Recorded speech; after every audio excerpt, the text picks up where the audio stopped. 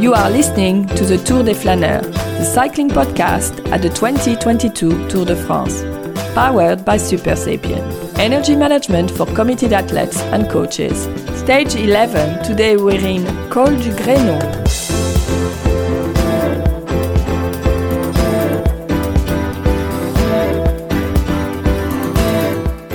Well, I'm up here at the finish, and Jonas Vingegaard is 150 meters to go, and there's been a lot of cheers when Pogačar went out the back. There's also been a lot of cheers anytime a Frenchman has been put on TV, be it Bardet or even when Guru caught up to Pogačar and passed him. But here comes Jonas Vingegaard for stage win and the yellow jersey. And you can hear the crowd going crazy up here. And he looks exhausted. We've got Quintana coming in for second place, an awesome ride from him. I think Le Pêcheur has grown wings. Jonas Vingegaard is going to take yellow, and Pogačar is still 2 minutes away from the finish of this climb. Well, we heard you there, Boz, 500 metres from the finish line of stage 11 of the Tour de France, which is people are already calling a historic day. Did it feel historic when you were standing there? In a way it did. You know, it's funny, being at the top of the climb, there were moments when I didn't really know. I guess I was riding when, a lot of the action was actually taking place on the Galibier, but, just, I guess, witnessing, the last climb, I very quickly realized that, what we were all seeing was a historic moment. And it was interesting as we heard to hear the different cheers as, a French rider came on TV, but specifically when Pogačar was going out the back, how a lot of people started cheering pretty loudly, which was a little bit surprising to me because I had always thought he was a popular character. But I think people are happy to see the race kind of coming back into a level of dynamic racing. Oh yeah, the French will always cheer the underdog, or the guy coming from behind, or it's kind of the Poulidor syndrome. Like you cheer Poulidor instead of Anquetil. Those historical references to kind of imply that I've seen a lot of historical stages in my career. So yeah. I mean, we only time will tell how historical this day was, because tomorrow could be historic as well. We never know. It was really exciting. One of the most exciting stages we've seen for a long time. We were all hoping at the start of the Tour de France that there will be a real battle from Ineos and from Jumbo-Visma to try and topple Tadej Pogačar, like a sort of a guerrilla race against the reigning champion. And yeah, he was toppled today, and that's in itself is quite an amazing moment. We never suspected that Pogačar would fail that badly today.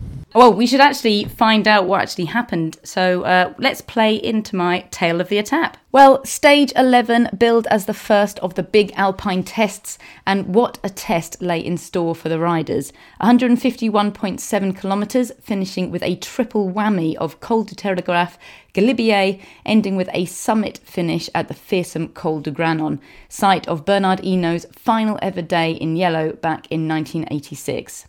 An attack by Wout van Aert and Mathieu van der Poel kicked off proceedings, which quickly multiplied into a 20-strong move. The peloton seemed content to let them go, and they quickly gained 4 minutes by the time they reached the spectacular hairpins of the Lacet des Montvernier.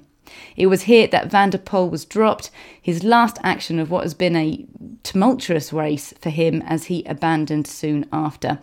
Oliver Naesen also abandoning. The break split on the ascent of the Telegraph, leaving only 10 at the front. Notable among them Van Aert, Warren Barguil and the King of the Mountains jersey Simon Geschke, and they extended their lead to over 9 minutes on the peloton. With Mark Hirschi falling away and sensing further weakness in Pogačar's support entourage, Jumbo-Visma set about attacking the yellow jersey from long range.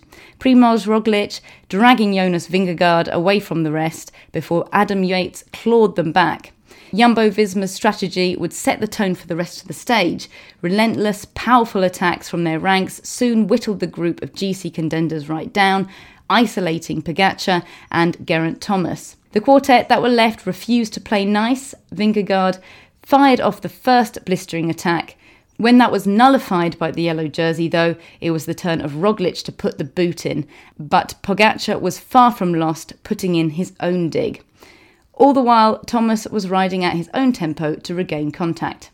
In an attempt to help Pogačar, Marc Soler bridged across, but it wasn't long before others did the same, bringing with them team reinforcements and new contenders, among them Romain Bardet and Nairo Quintana. While there was a brief truce in the GC group, at the front of the race, Barguil set off on his own, splintering the remainder of the breakaway and cresting the Galibier first to wrestle the polka dot jersey from Geschke. With the altitude on the Galibier hitting 2,000 metres, Roglic struck again, but Pogačar refused to allow his countryman any leeway. In fact, for this yellow jersey, attack is the best form of defence, and only Vingegaard could stay on his wheel.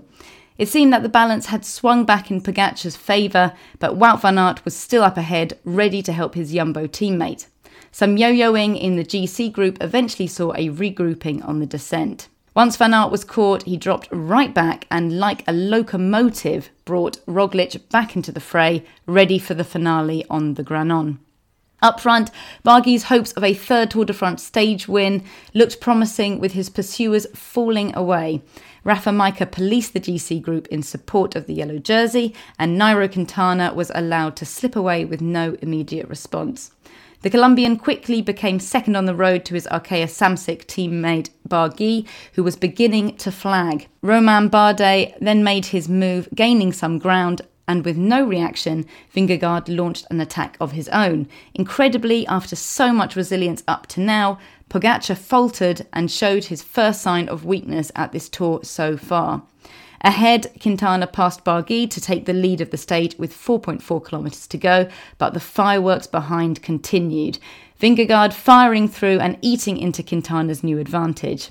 Behind, it was open season on a floundering Pogačar, Thomas cruising past him, and then Yates, and then Gaudu as well. Riding like a man possessed, Vingegaard passed Bardet and then Quintana, opening up a minute lead over Pogačar. The Dane was totally unrelenting though, crossing the finish line solo. Incredible damage done to Pogačar, the defending champion ceding 3 minutes and 1 second in one unforgettable day.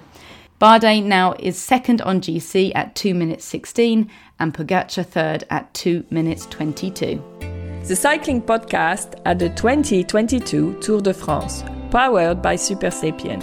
Energy management for committed athletes and coaches. Still guessing on fueling?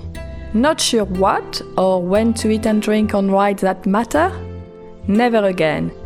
Optimize your fueling strategy with real-time glucose data, actionable insight, and personalized analytics. We are here to help you achieve your performance goals. Go to supersapiens.com for more on how to track your energy levels and fuel for success. Thank you very much to Supersapiens, title sponsors of the Cycling Podcast. And we're delighted to share with you that they've started their own podcast, the Supersapiens Podcast, hosted by Zylon Van Eyck and Dr. David Littman.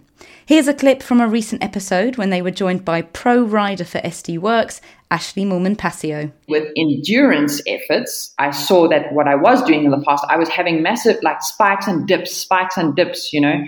So I was able to try some different things and then to realize or to find the foods that help me to kind of maintain my sugars more stable in endurance rides. And interestingly enough, for me, sweet potato is the secret to maintaining sugar levels. But I've spoken to someone else who said sweet potato gives them massive spikes. Found some great recipes from Hannah Grant, who really, she's the guru when it comes to baking with sweet potato. So yeah, from sweet potato chocolate brownies to sweet potato and banana breads. Find out more about Supersapiens' system of continuous glucose monitoring, which can help tailor your fueling and training for success. Go to supersapiens.com. Well, Francois, we're at the second press buffet of my tour, your 736th today. We're at the base of we're in Briançon, getting ready. Well, I'm going to go climb the Granon. What do you, I'm in my kit at the moment. What sort of advice do you have to tell me? You can explain what's on my plate. Yeah, you took a little bit of ham, a little bit of tapenade, which is a kind of olive kind of cream. You took a what is there? Blueberry tart or something, and I don't know exactly. Crumble maybe. So lots of sugar there. Is it what you need to tackle the Granon? Yeah, no, I didn't. It actually looks like a pretty good lunch today, but I kind of went light because I'm trying to get up there quick. But they did have wine today, so I'm going to have a half pour of wine before we head off. And I did pick up some Haribo for the climb in case I get hungry up at the top. But it's warm down here in Briançon. It's, I think, 30 degrees as we pulled in, and just going to keep getting warmer. Probably be a little bit cooler on top. No, I'm looking forward to it. We'll see what's on top. And yeah, it's probably going to be a lot of fans up there today, so we'll see what we find. Well, we were all aware of what a massive challenge the Col de Granon would be for the riders, but obviously it turned out to be a challenge for the journalists as well, Boz. What was your experience as a journalist this time? It was very unique in the sense, this was my second day, and I feel like yesterday I was around the paddock early on and just getting a sense of like how you can kind of throw your mic out there regardless if you're asking the questions or not. And today, as we heard, I decided to ride up the climb, and I got to the top, and once up there, I realized that I was the only journalist up there, which was really surprising. And I guess for a while, I read something a while back that Albert Einstein had this option paralysis where he had 7 pairs of clothes that were all identical because he didn't want to choose what he had to wear that day. And I guess at the finish line, I kind of felt like, oh my goodness, there are so many riders here, and they're all, especially at the top of a climb, they're all vulnerable. They're all tired. They're all hanging over their bars. And I'm like, I'm the only person here to speak to them. And for a while I was like hesitating, like, who do I speak to? Who should I grab? Which was a unique experience. It was, really, for myself, it was fantastic to be one of the only people up there. But, I guess I find myself sometimes in a funny position as well because a lot of these riders are my friends or, former colleagues. So, I am behind a mask, so they don't always instantly recognize me. But some of them do. And it's always nice to be recognized. And then I feel like I have a little insight into putting a microphone in their face. Francois, you didn't fancy it? You didn't fancy a trip up as well on your bike? No, the problem is, I've never ridden a bike in my life. I mean, I have ridden bikes from time to time, but I'm not. I was a runner. I've never been a very good rider at any stage of my life. So there was no way, and especially Le Granon, which is it's called the monster. We talk about monsters a lot in this podcast this year, but yeah, it's called le monstre du Briançonnais, the Granon. So there was a suggestion and from some colleagues that we should all buy e-bikes and actually use them to go to the finish these days because Jumbo-Visma had a plan. It worked fine. We had a plan and it worked fine. I'm pretty proud of ourselves. I mean, because the idea of sending even riding to the top of the Granon meant we're the only media who really had direct quotes from the guys at the finish, which was kind of a bold move because we're not even sure that you would be allowed to record up there, but I think we made the right move, and that's great. I must say that we must go back to the context a little bit. As we said, the last couple of days, COVID, resulted in the fact that the paddock is locked down. The access to riders is restricted. So we have to find ways to get to the riders, to talk to the people in the race bubble. And our little plan of the day was great, I think. Yeah, we spoke last night about Francois being the team leader, and we have a good one. He implemented a great plan today. Maybe Jumbo-Visma will hire him up for next year's tour. Well, exactly. I was going to say, whose plan was better today, the cycling podcast or Jumbo-Visma? Because it really was a team plan working out to perfection, wasn't it? Yeah, it was. I was able to speak to a number of Jumbo-Visma riders at the finish, and there was a stark contrast between all their emotions, all the teammates as they rolled into the top, and various other teams and riders at the top. In particular, UAE looked like a very broken team. And I actually did some reconnaissance last night. We looked at the Strava, and I had noticed that the time up the climb was actually relatively slow compared to what's possible. And so I'd assumed that a lot of riders hadn't actually ridden the climb, but as we'll hear, Jumbo actually had come here as a team to recon the climb. They may have just not posted on Strava to not let people know. Vingegaard said he had only done the at least half the climb by car, and then he actually discovered the Le Granon today, and he used an adjective brutal. So obviously he was talking of tactics.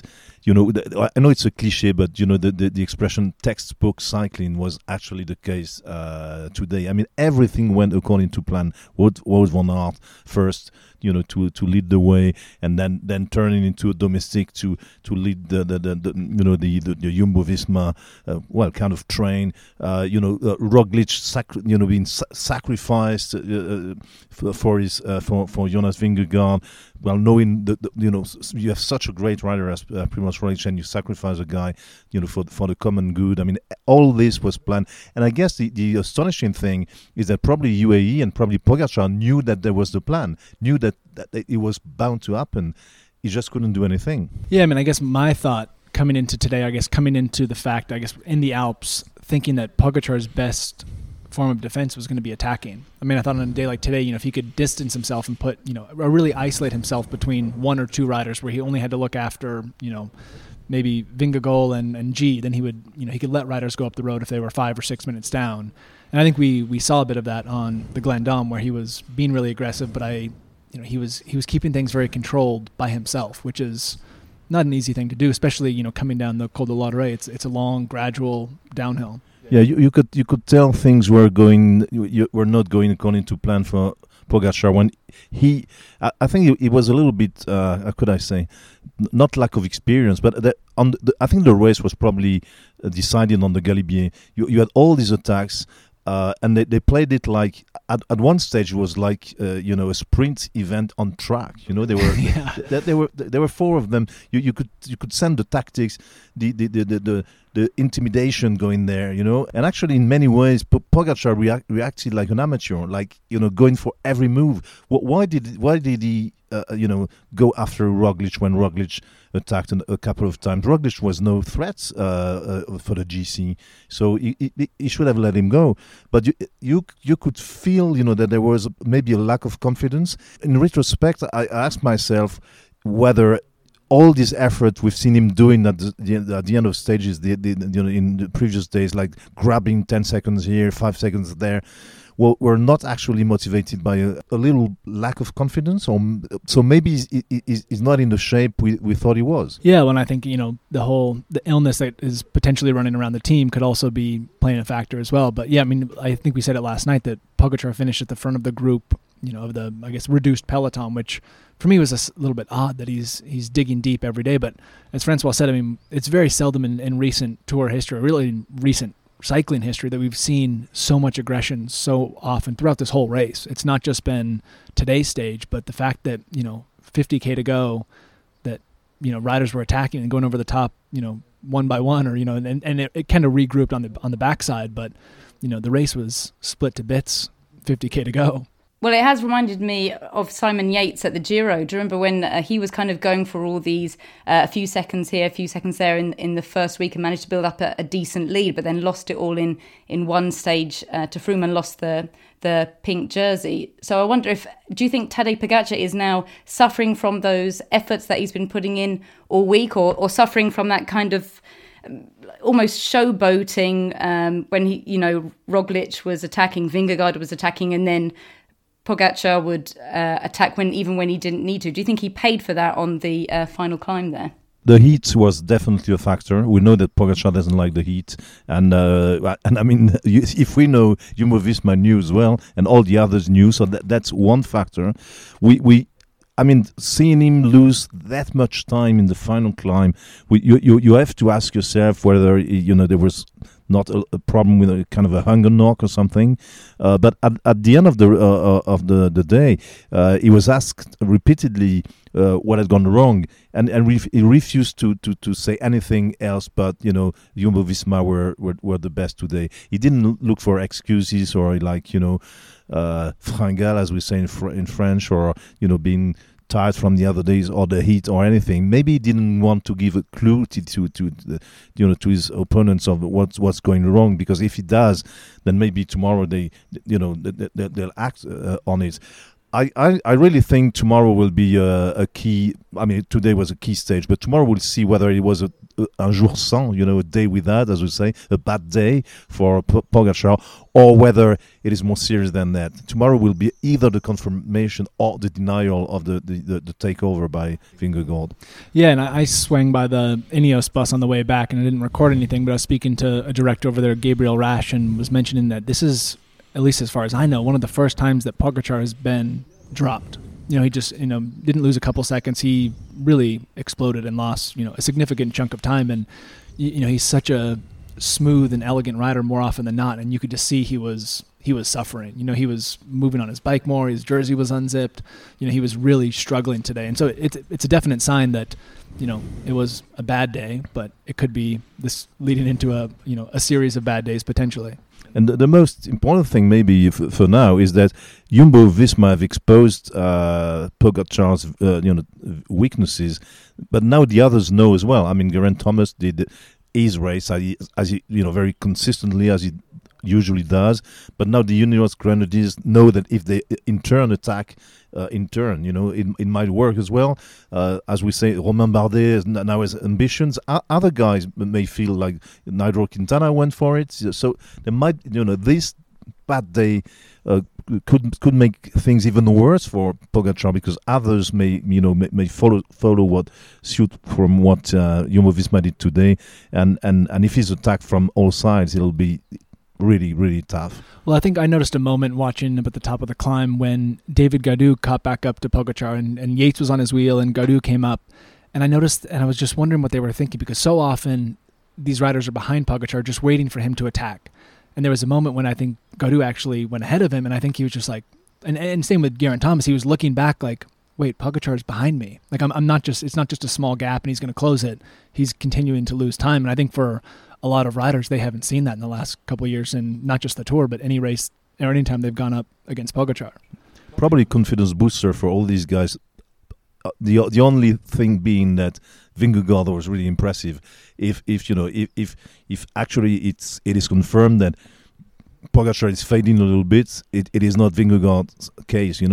Maybe the mechanical and the problems Jumbo-Visma had on the cobbles were kind of made us believe that they were not as strong, and we lost sight of the fact that they were actually still there and more than ever, and we lost sight as well of how strong Jonas Vingegaard is. And well, today, we know he's now the new favorite of the Tour de France. I'm not saying that Pogačar is finished, not by any means.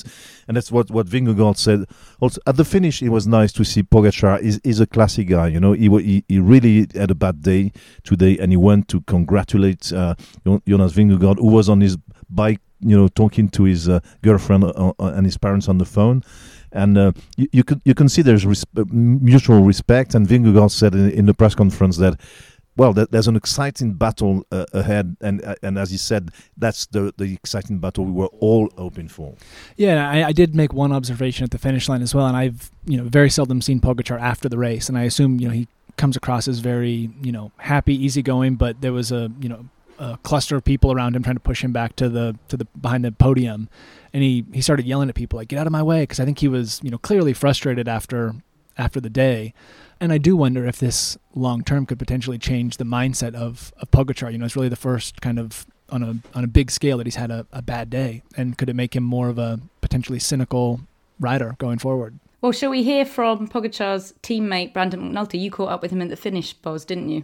I did, yes. And oddly enough, I was a little bit skeptical to speak to any UAE riders, just because I was wondering if I spoke to them, would other teams not want to speak to me, given the fact that, they have had COVID cases within the team. But Brandon came across the line, and, we made eye contact, and he instantly recognized me. And so I went over and had a chat with him. But oddly, when I first observed him, he was actually smiling and laughing. And I think in a sense, he has kind of understood that, maybe they anticipated this more than we thought. So let's hear from Brandon McNulty. Well, Brandon, I think the result that Pogačar lost the yellow jersey today, but he definitely went down with a fight. Was this a stage you guys had anticipated being a challenge? Yeah, it's the first proper day, and we knew we're already weakened, losing a couple guys and guys not feeling well, and so I expected to come under full fire, and it happened early on, and we all gave what we could, but in the end, the strongest guy obviously won today. So. Well, and on the Galibier, Jumbo was trying to send Roglic up the road, but Pogačar wouldn't let him go. Was he a rider you knew you had to keep close? Yeah, Primoz is always dangerous. I mean, you give him a minute and then maybe he takes the descent and then it could escalate. Balloon out really fast, yeah. Well, and knowing that there's still a lot of racing ahead and knowing Pogačar, not having the pressure of defending yellow, do you guys think that, Pogačar better than I do. Does he have the ability to bounce back and give it a fight in the coming days and in the Pyrenees? Yeah, I'll say 100% he'll try. I mean, whether he can do it or not, I don't know, but he'll try. Congrats, man. Thank you. Well, so contrary to UAE, the Jumbo-Visma team was very ecstatic at the finish line. They were all smiling and giving each other fist bumps, and I was able to connect with a few of the riders and directors on the team. So we're about to hear from Steven Kruijswijk, American Sepp Kuss, and their director, Gries Neerman. All right, Steven Kruijswijk, you guys have been at it for a while, and finally today, Jonas, he smashed it up that final climb, and you guys seemed like you had a plan all day. We started with a plan, and we know this stage was really, really hard, this one. We did a recon a few weeks ago, and already we said here maybe this would be really a stage that Jonas would suit because of the steepness and the altitude, and with that also the heat in the beginning of the race. Yeah, we decided also with Primoz we could play a bit. Maybe we could take some time out of or put the team of Pogačar under pressure, and I think we succeeded in that on the Galibier pretty well with some attacks and some guys in the front. Yeah, on the last climb up to Jonas itself, and you see he was flying. I mean, you have another big day tomorrow. I mean, Jonas has shown that he can recover well, but Pogačar really came apart today. Do you guys? I mean, you clearly have the team as well for the next couple of days. Yeah, we've got a really strong team. I think you already saw that from stage number one, and great ambitions, going for green stages and the yellow. And we lost Primoz a bit in the GC fight, but yeah, we see with Jonas, I think we are pretty good to defend him. Well, I just spoke to Steven Kruijswijk, and then American guy Sepp Kuss came up. Dude, I mean, you got the whole team up here. You just rolled in with Roglic. I mean, this has been a long time in the work for the team. We knew Pogačar was, always the guy to beat, always super strong. But you have to believe in yourself and believe in the team that you can do it. And we had a plan today. You always have to see how it goes in the race, but to be able to more or less execute the plan and see Jonas just fly like we knew he could, it was really amazing. I mean, I spoke to Kruijswijk, said you guys had recon this climb before. Was this a stage that you guys identified, or, I mean, obviously there's a big stage again tomorrow, but was there something specific about this climb that you guys knew was possibly in your favor, or the stage in general? We knew out of all the climbs in the tour, this was probably the one that suited Jonas the best, just long and steep. And with Galibier coming before, it was a good chance to do something from a distance if we had the numbers. So it was a good stage for that. I mean, I guess a positive note as well is you guys still have a strong team here going forward, because we're only halfway through the tour, a big day tomorrow, and some tough days before the next rest day. How are you and the whole team feeling about that now, defending yellow, which is a different strategy and different tactic? Different, defending it, more pressure, but I think we've been in that position a lot in the tour, in the Vuelta, and a lot of different races, so we kind of know how each other race, and I think we're confident for it. A big day for the team, and it seems the environment, a lot of happiness, at the top of the Granon here. Yeah, I think I'm really proud of the boys. This was really a team effort. The initial idea was to get Primoz ahead, to put UAE under pressure, but apparently, obviously, Pogačar didn't want to let Primoz go. There was a real big fight on the Galibier already, and in the end, he had to pay for that, I guess, and Jonas came out as the strongest. And I think we played it really good, really well today. But thanks to the boys who just displayed like big strengths, a big team effort. Well, and it's been a long time in the making, in the sense that you guys have been slowly chipping away at this, and to now be in this position, leading the Tour de France halfway through. I mean, how does that feel? Yeah, it feels really, really good, of course. I mean, we were leading the Tour de France before, so we want to be leading it in Paris. That's the big goal, but for now it looks good. But of course, there are, how much is it? 10 really, really hard days coming up, and we see how that goes. Well, congratulations. Thank you. Well, we heard there from some of the members of the Jumbo Visma team that you caught up with Ian Boswell. But of course, one of the other notable members of that team was your favourite, Francois, I should imagine, one of your monsters of cycling, Wout van Aert. How integral was his part to play in today's stage? It's a monstrous Swiss knife, like you can do because he's a guy. A Swiss a knife green is one, very, a green one. A Swiss knife is not a very luxury item. But is like a golden Swiss knife, like or even I don't know how many carats you or diamond Swiss knife, because I mean he can do everything. We've seen that from the start. He can do everything for himself and to win races for Jumbo. But today he ran his own race at the first. I mean, breaking away with Mathieu van der Poel. I mean, that was an exciting moment. We were, what's going on? We back to the old rivalry, and obviously it didn't last long. And it's the kind of dynamic that we have between Jumbo-Visma and UAE now. Well, that's the same dynamic between Wout van Aert and Mathieu van der Poel, who had the disastrous Tour de France and quit. Which is quite unfortunate, because we would have loved to see him go a little bit further, but obviously he was not. He was not in the pace. So he did that. He went to collect the points for the green jersey, and he was up the road for a long time with the breakaway and doing his part of the job.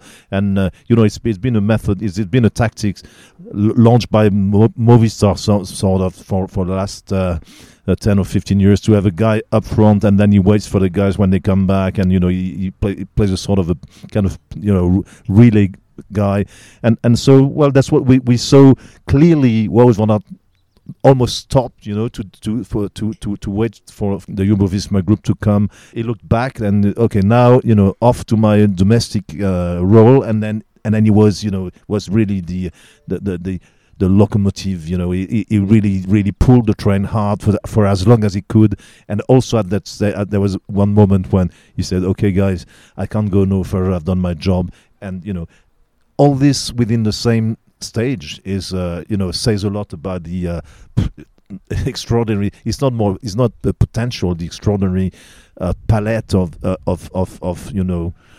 qualities, and it's always impressive, really impressive rider. Yeah, when I noticed just the camaraderie within the team, and you also have to think the fact that they came into that last climb with a number of riders, and Pogačar had one rider left to help him, and so you just think, and also at the finish line, just seeing that all the teammates kind of waited for each other to show up, and UAE was at the finish line in bits. Mikkel Bjorg and Mark Hirschi were some of the last riders to come in, and they just came to the finish line and they sat down, and they looked like crushed souls, and it was really kind of, I mean, I almost felt sad for the team, because obviously they had such high expectations. This would be the third tour in the row, and we still don't know what will happen, but I just really felt, as a rider who's been a part of a team, I really just felt sad to be part of, or just to witness that they were, not just Pogačar, but the whole team just was crushed today. Chute à l'arrière du peloton, Cycling Podcast team car at the back of the pack, please. One thing that we're all very excited about here at the Cycling Podcast is our project with our clothing partners, MAP. Now, we tasked them to create 3 brilliant jersey designs, and my, did they succeed at that. The brief was, what if the Cycling Podcast was a pro team? What would the jersey look like? The designer Misha Glisevic came up with 3 designs which reflect different eras of cycling history. The designs are called Check, Dot and Fade, and you can see them and vote for your favourite at map.cc. That's MAAP.cc. The winning design will go into production later in the year and will be available to buy.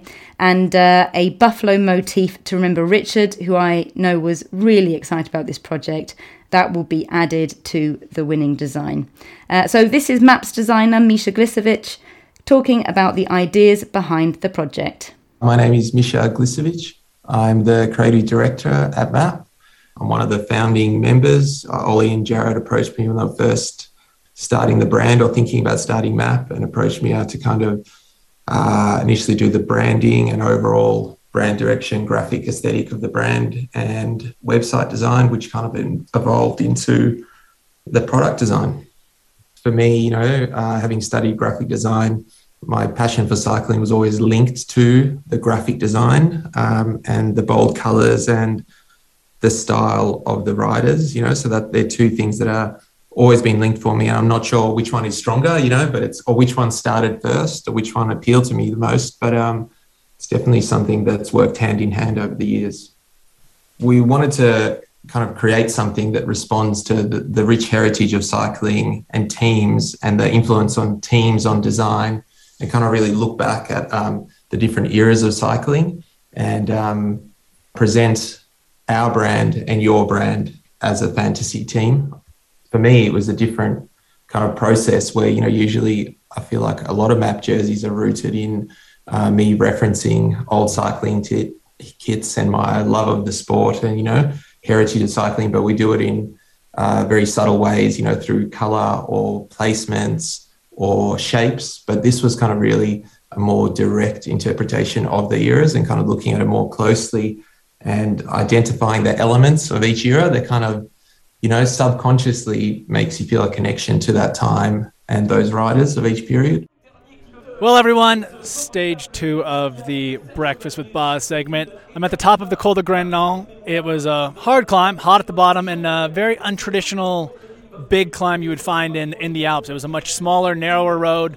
Surprisingly, not a ton of fans on the side of the road, but it's hard, and I'm up here, and we're just seeing about 5K to go. Romain Bardet has just attacked, and I found a lot of Slovenian fans mid-climb, but clearly up here at the top there are some French fans. And it's a beautiful, beautiful climb. Not quite as hard as I had thought, but still a challenging climb. And it was pretty windy up near the last 2K of the climb. So I think if any of the riders have any intel, they will try to create a gap before that, because in the last couple of K, it's going to be easier to follow in the wheels. For breakfast this morning, I was actually joined by Ed Pickering of Rouleur and Francois Tomazeau. We decided to come over to Briançon and skip a morning ride. And I, once again, had an almond croissant. It was much better than the almond croissant I had the other day in Morzine. And I also had a quiche with tomatoes and olives. So, once again, quite a good breakfast. Maybe I'm on a little almond croissant journey this tour. Some good energy up here. It seemed a little bit quiet for a while, but as the riders become closer, I feel like the anticipation and the excitement is building.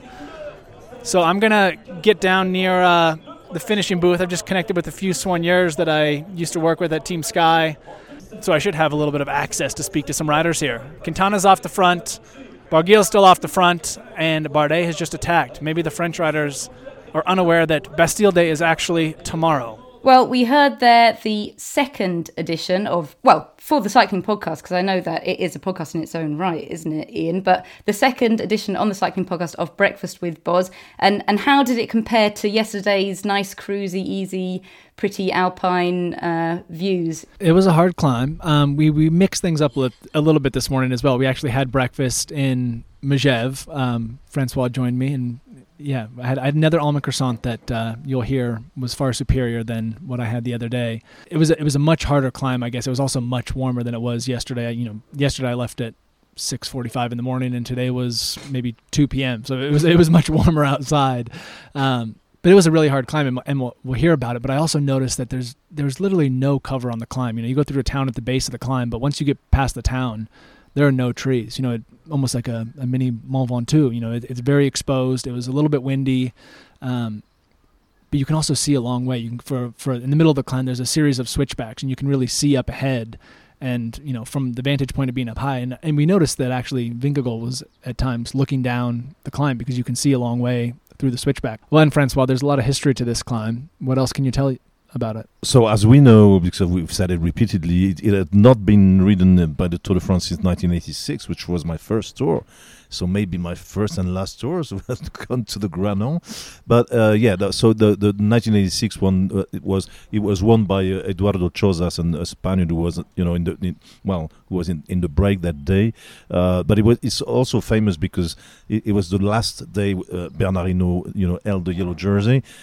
He had to actually handed over definitely to Greg LeMond that day, and then the next day they were going to l'Alpe d'Huez. It has exactly the same stage that we're going to see tomorrow, and yeah, it was the passing of the baton, and as everybody knows, Hinault and Le Mans in l'Alpe d'Huez, went over the line, hand in hand, and it was often said, that it was one of the hardest climbs it done.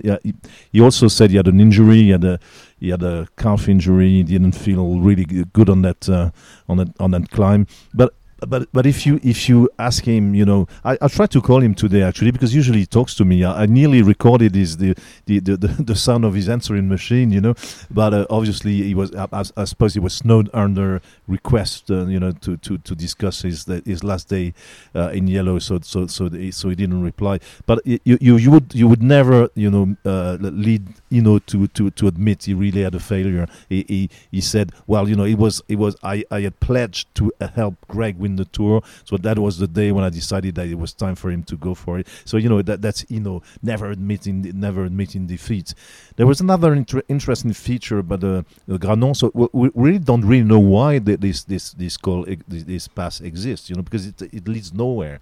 But I think it was obviously for military purposes, because at the top of it you've got two forts. So obviously they built the road so that the military could go up to the forts and watch the border with Italy. Another important thing. Yesterday were demonstrators for against climate change, and environmental concerns are important and an important matter even for the tour organizers for the Tour de France. And today, actually, one of the reasons why we couldn't go up to the finish was that there was a deal made with the local authorities that no cars would be going up there, that no litter would be, thrown from cars or whatever. That spectators would be limited, and there were even areas they hired a specialist, a botanist, to say, okay, you can't go there, we have to protect that area. So one of the reasons also why we had to send Buzz up the hill was only to protect the side. So that's also a nice interesting little feature of the Granon. Yeah, I mean, I was incredibly surprised at just how little things were actually up there. And actually, speaking of the military, there were quite a few, I guess, I don't know what, border defense military up there, because they must still keep an active base up there, and they were actually on display, maybe trying to recruit people, handing out pens, and they had some machine guns out, and they're all in a unique green and white camouflage, maybe because I assume they get a lot of snow in the wintertime. But it was really a small area for everyone. I mean, the teams were only allowed, obviously the team cars could go up, but only one small sprinter van for the soigneurs, and there was very little parking. And oftentimes, we'll see this tomorrow at Alpe d'Huez, it's a circus up on top, and really everyone who wanted to make it to the top was either by foot or by bicycle. There was no additional cars at the top outside of the finish infrastructure, and then the few teams that brought one vehicle up. Is that part of the reason why the Tour hasn't visited, or is it just that French race organisers are very superstitious? They wouldn't possibly want, a French grey like Bernard Hinault losing his final yellow jersey there. They wouldn't want to go back to somewhere with that kind of bad luck. Yeah, no, it was actually, Rose, it was actually the decision by the local authorities. They didn't want such a big race as the Tour to go up the Granon and destroy, or because actually they had bad memories in 1986, not only because Hinault lost the yellow jersey, but also because crowds kind of destroyed really protected areas, so they were very reluctant for the Tour to get back there, and the only reason why we could get back there is because they imposed those regulations, which are not very handy for us journalists, but let's face it, with the COVID restrictions and the protection of the environment are much more important than a few quotes you can grab at the finish line when you're a journalist. Science in Sport is supporting the cycling podcast at the 2022 Tour de France. Science in Sport, fueled by science. Thank you very much to our sponsors, Science in Sport. The Cycling Podcast is very much powered by them in more ways than one. As Lionel mentioned a few episodes ago, a couple of our producers, Hugh and Adam, rode the Etape up Alpe d'Huez at the weekend, and you can hear more about that in the Kilometre Zero episode that comes out tomorrow morning. But Science in Sport products made up the bulk of their fueling for that. I've heard that cappuccino and tiramisu bakes, Go Energy powder and gels and cola-flavoured hydro tablets to keep the cramps away really were their big hits. So if you're looking for some sports nutrition and a fantastic offer to boot, then head to scienceinsport.com and use the code SISCP25 for 25% off all of their products. Well, today's stage, even though it was just the first of many Alpine days, it felt like such a definitive day. I mean, you guys look like you're having a lovely time, kind of exhausted from your own exploits, out there sitting, beautiful vistas, couple of cans of beer there, can I see? Tell us what you're drinking there. Well, Mitch would be very disappointed with our beer selection tonight. I will say, Mitch would probably not even drink this, but no. Well, the thing is, I went to the nearest supermarket to buy beer. There were a couple of local craft beers, but they were so warm that I settled for the only cool ones I could find, which are very average industrial stuff. But just to name a few bottles I've seen on the on my trip to the supermarket was one called there's the Bière du Mont Blanc, the Mont Blanc, the highest peak in Europe. So there's apparently a brasserie that makes beer there, and there was a funny one called la Bière du Crétin des Alpes. So it means what it means, the beer of the cretin of the Alps, but I mean, the cretin of the Alps is not a joke. It's actually apparently for many decades in the Alps, because there were isolated villages and isolated valleys. Well, people, how could I put it mildly, tend to have to make kids with their cousins, and it resulted into a syndrome that's a real medical syndrome called alpine cretinism.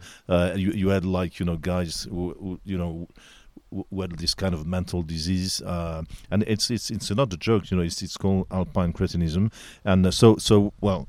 And there's a beer named after it. Yeah. So some guys had the idea of having a beer called the beer of the cretins of the Alps. Well, there you are.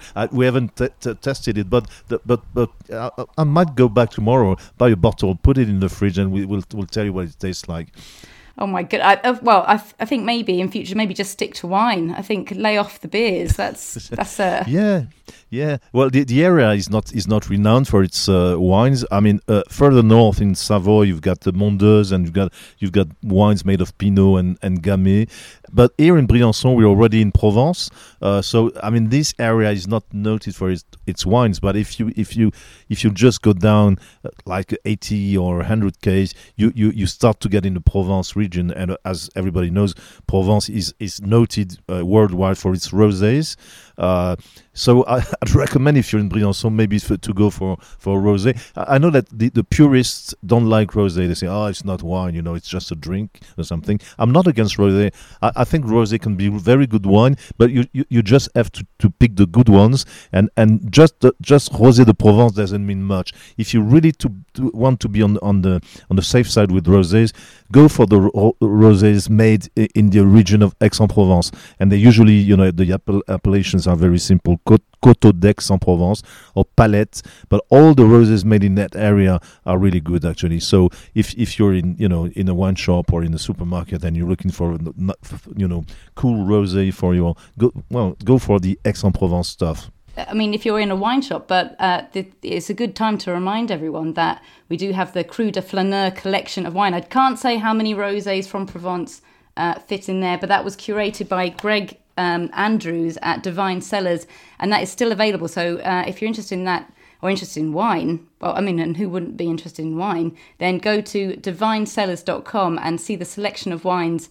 And they've done a collection there that is going to tell the story of the 2022 Tour de France. And also Daniel's got a podcast with Greg as well, which is on the feed and was released just before the tour. If you're if you're looking for that. But I mean, you guys look very relaxed, but you know, tonight the riders won't be relaxed, will they? Because there's a huge test in the form of Alpe d'Huez tomorrow. Yeah, well, and speaking of someone who does enjoy their wine and knows their French wine very well, that's Romain Bardet, and Francois spoke to him yesterday, and lo and behold, he had a phenomenal day today, and tomorrow. We should also remind everyone that tomorrow is also Bastille Day, and there was a moment today when I thought the French riders have the day off, because there was a lot of very active French riders today, with Barguil up the road and Bardet having a good day. Romain up to second overall on GC. As you know, I'm not chauvinistic at all. My favorite champions have never been French, but yeah, it's nice to see some of the local guys coming back. I mean, Barguil had a couple of very bad years, crashes, injuries. So I mean, he was up the road for a long while, and it's nice to see him trying again. And Romain Bardet, as we know, changed teams, also had his problems. Went with DSM, and was in splendid form in the Giro and had to pull out with stomach problems. So yeah, there was a very nice picture at the end of the if you were watching the TV coverage. There was a sudden glimpse of Bardet sitting by himself, at the top of the cliff and looking down in the valley, like contemplating the 2 years he might have not lost. You don't lose years, but and maybe contemplating a new future. It would be really nice to see Bardet in the on the podium in Paris, but it's a long way to go yet.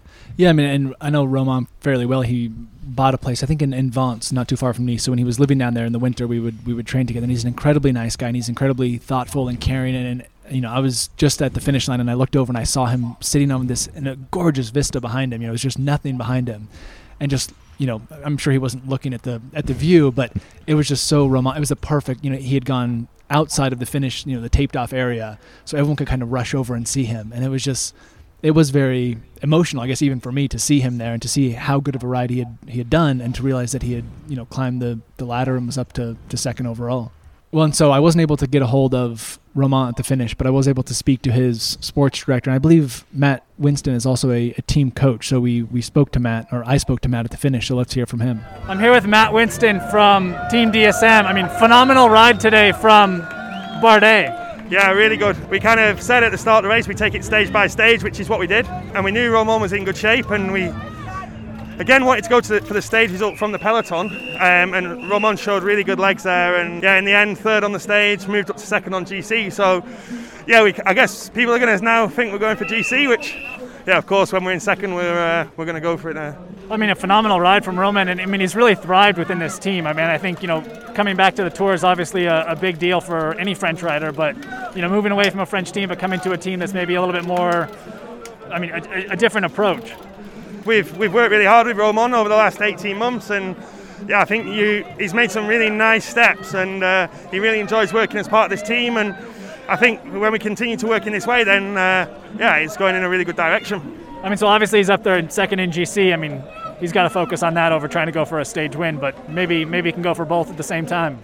Yeah, I think when it comes from the peloton, you never know when the opportunities might arise, and we'll look to it, and we'll still take it day by day. It's still a long way to go in this tour. It's nice that we're in this spot now, but we're still a long way to go, and we're still a lot of hard racing to come. Tomorrow again, a super hard stage, and it can all turn on its head again by tomorrow evening. So we stand here now in a nice position, but yeah, we have to now keep the focus and go again tomorrow. As Matt said, the probably the most commonly used quote in cycling, we'll take it day by day, which really kind of caught me off guard, the fact that he said, Romain came here for stage wins, and I think the goal going forward is maybe still stage wins, but a rider in second in GC and having a day like he had today, looking ahead to tomorrow, surely he's got his mind set on the GC now. Yeah, I hope he keeps lying about his ambitions day by day.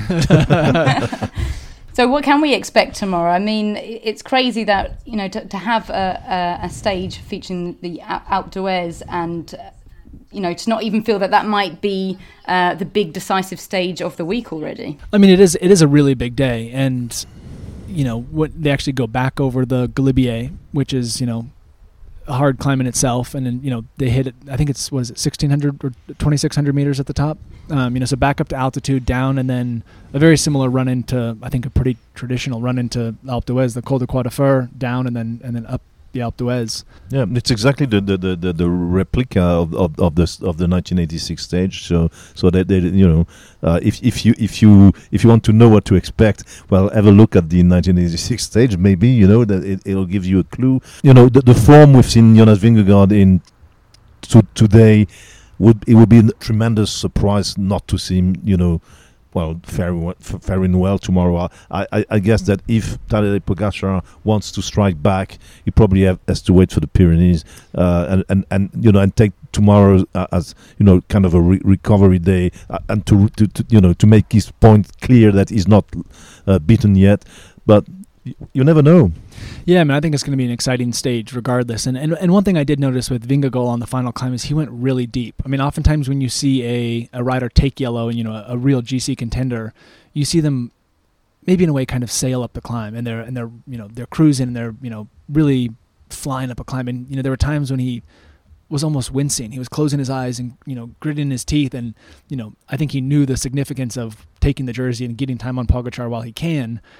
But they have a big day again tomorrow. And one thing we mentioned last night, Caleb Ewan. I did speak to Caleb at the finish, and he did come to the finish with his team today, but he mentioned that, the start tomorrow is uphill. They start here in Briançon, and they hit from kilometer 0, they start climbing the Col de Lauderay. So it's going to be a stronger breakaway tomorrow, I would imagine. There's no freebies. There's not going to see Mathieu van der Poel going in the break and then dropping out. You're going to see a really strong breakaway tomorrow, which could be, an exciting day for, the KOM jersey as well. Well, it's amazing to have so many answers to so many questions on today's stage, and yet to be left with so many questions ready for tomorrow's stage. So I'm gonna say goodbye to you both. So thank you very much, Francois. Thank you very much, Rose. And thank you, Ian. Thank you, Rose. Before all the rest of you leave, I just want to leave you with today's Tour de Buffalo, and I think we're here on the eve of an Alpe d'Huez stage, and Francois, I'm sure you'll remember this, a moment that, I know that you remember this because you quote it all the time, a moment that I think it's safe to say will go down in cycling podcast history. I'm going to leave you with, on the eve of the Alpe d'Huez stage in 2018, well, Rich giving his predictions for that particular race. I'll leave you with him. The Tour du Buffalo, remembering Richard Moore. We had a bit of a discussion on the way down the hill in the car about Team Sky and about Geraint Thomas and Chris Froome, because for me there isn't really a hint of any kind of friction between them. Partly that's their personalities, and partly I think there'll be an honesty to what happens. It'll be about whoever's going best. The one thing that I've sort of discounted is if Geraint Thomas is really going better than Chris Froome over 3 weeks, and Froome has to make way for Geraint Thomas. But I don't really see that happening. I think it's completely fanciful to think that Geraint Thomas is a potential Tour de France winner. I just don't see it happening.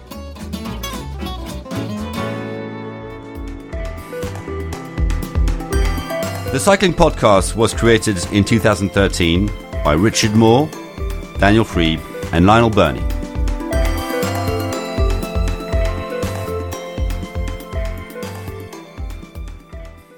With LinkedIn Jobs, we tap into a network of more than 1 billion professionals to help you find quality professionals quickly and easily for any role you need. Marketing wizards? Found them. Software engineers? Found. That project manager I could never seem to hire? And found. LinkedIn Jobs quickly matches your roles with candidates with the right skills and experience. In fact, 86% of small businesses get a qualified candidate within 24 hours. Post your first job for free and get started at linkedin.com/spoken. That's linkedin.com/spoken. Terms and conditions apply.